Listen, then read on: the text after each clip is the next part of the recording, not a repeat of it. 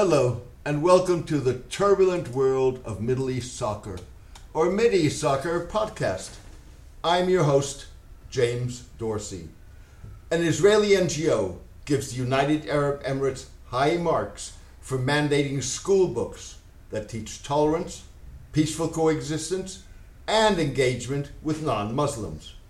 The Emirati curriculum generally meets international standards for peace and tolerance. Textbooks are free of hate and incitement against others. The curriculum teaches students to value the principle of respect for other cultures and encourages curiosity and dialogue. It praises love, affection, and family ties with non-Muslims. The 128-page study by the Institute for Monitoring Peace and Cultural Tolerance in School Education, or Impact SE, concluded. However, at the same time, the report appeared in its evaluation of Emirati textbooks to hew closely to Israeli policy towards the UAE and more generally, most states that populate the Middle East. As a result, the report, like Israel, that seemingly sees autocracy rather than greater freedoms as a stabilizing factor in the Middle East, skirts the issue of the weaving of the principle of uncritical obedience to authority into the fabric of Emirati education. That principle is embedded in the teaching of patriotism and commitment to defending the homeland, two concepts highlighted in the report. The principle is also central to the notion of leadership, defined in the report as a pillar of national identity.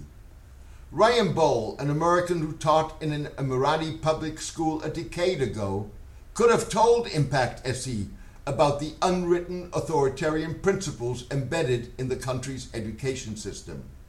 There is little reason to believe that much has changed since Mr. Bohl's experience, and every reason to assume that those principles have since been reinforced.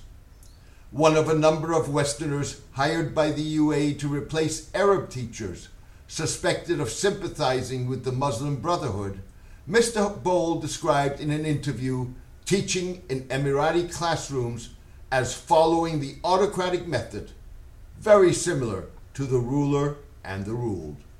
It's in the classrooms, Mr. Bohl said, where those political attitudes get formed, reinforced, enforced in some cases, if kids, like they do, decide to deviate outside the line.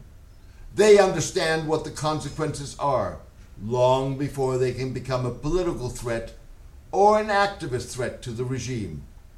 It's all about creating a chill effect. Seemingly to avoid discussion of the notion of critical thinking, the Impact SE report notes that students prepare for a highly competitive world. They are taught positive thinking and well-being. The report's failure to discuss the limits of critical thinking and attitudes towards authority that may be embedded in the framing of education rather than in textbooks raises the question of whether textbook analysis is sufficient to evaluate attitudes that education systems use to groom in their tutoring of successive generations. It also opens to debate whether notions of peace and cultural tolerance can be isolated from degrees of social and political tolerance and pluriformity. The report notes positively that the textbooks offer a realistic approach to peace and security, a reference to the UAE's recognition of Israel in 2020, its downplaying of efforts to address Palestinian aspirations, and its visceral opposition to any form of political Islam, with debilitating consequences in countries like Egypt, Libya, and Yemen. It would be hard to argue that intervention by the UAE and others, including Turkey, France, and Russia, in whatever form contributed to peace and security.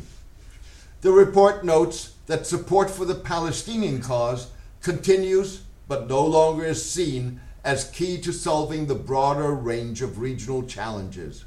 Radicalism and hate are the chief threat. Iranian expansionism is a threat.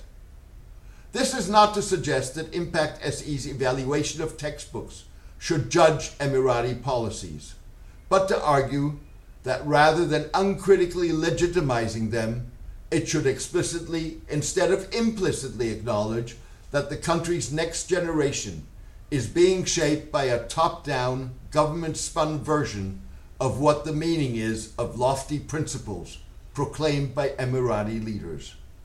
To its credit, the report implicitly states that Emirati concepts of tolerance are not universal, but subject to what the country's rulers define as its national interests.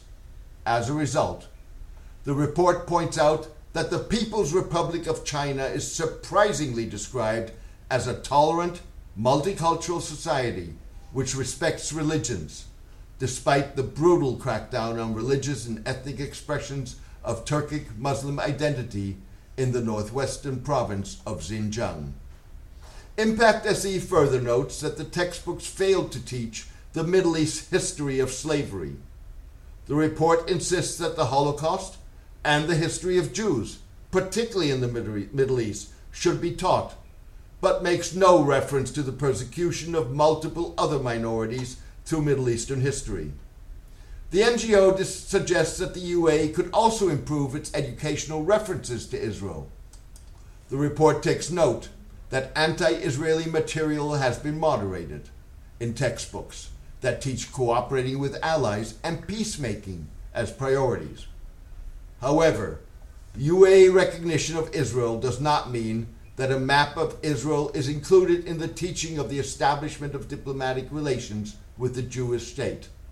To be fair, Israel may not yet feature on Emirati maps, but Jewish life is increasingly part of public life in the UAE.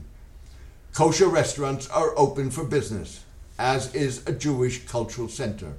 Large menorahs were lit in city squares to celebrate the Jewish feast of Hanukkah in December, and a government-funded synagogue is scheduled to open later this year.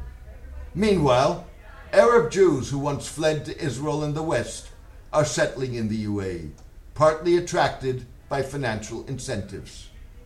Striking a mildly critical note, Impact SE Research Director Eldad Pardo suggested that Emirati students who were well served by the curriculum's pursuit of peace and tolerance would benefit from courses that are equally unrelenting in providing students with unbiased information in all fields.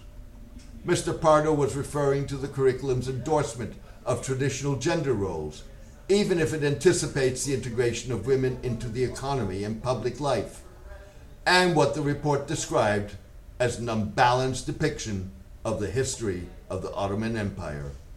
Thank you for joining me today. I hope you enjoyed the podcast.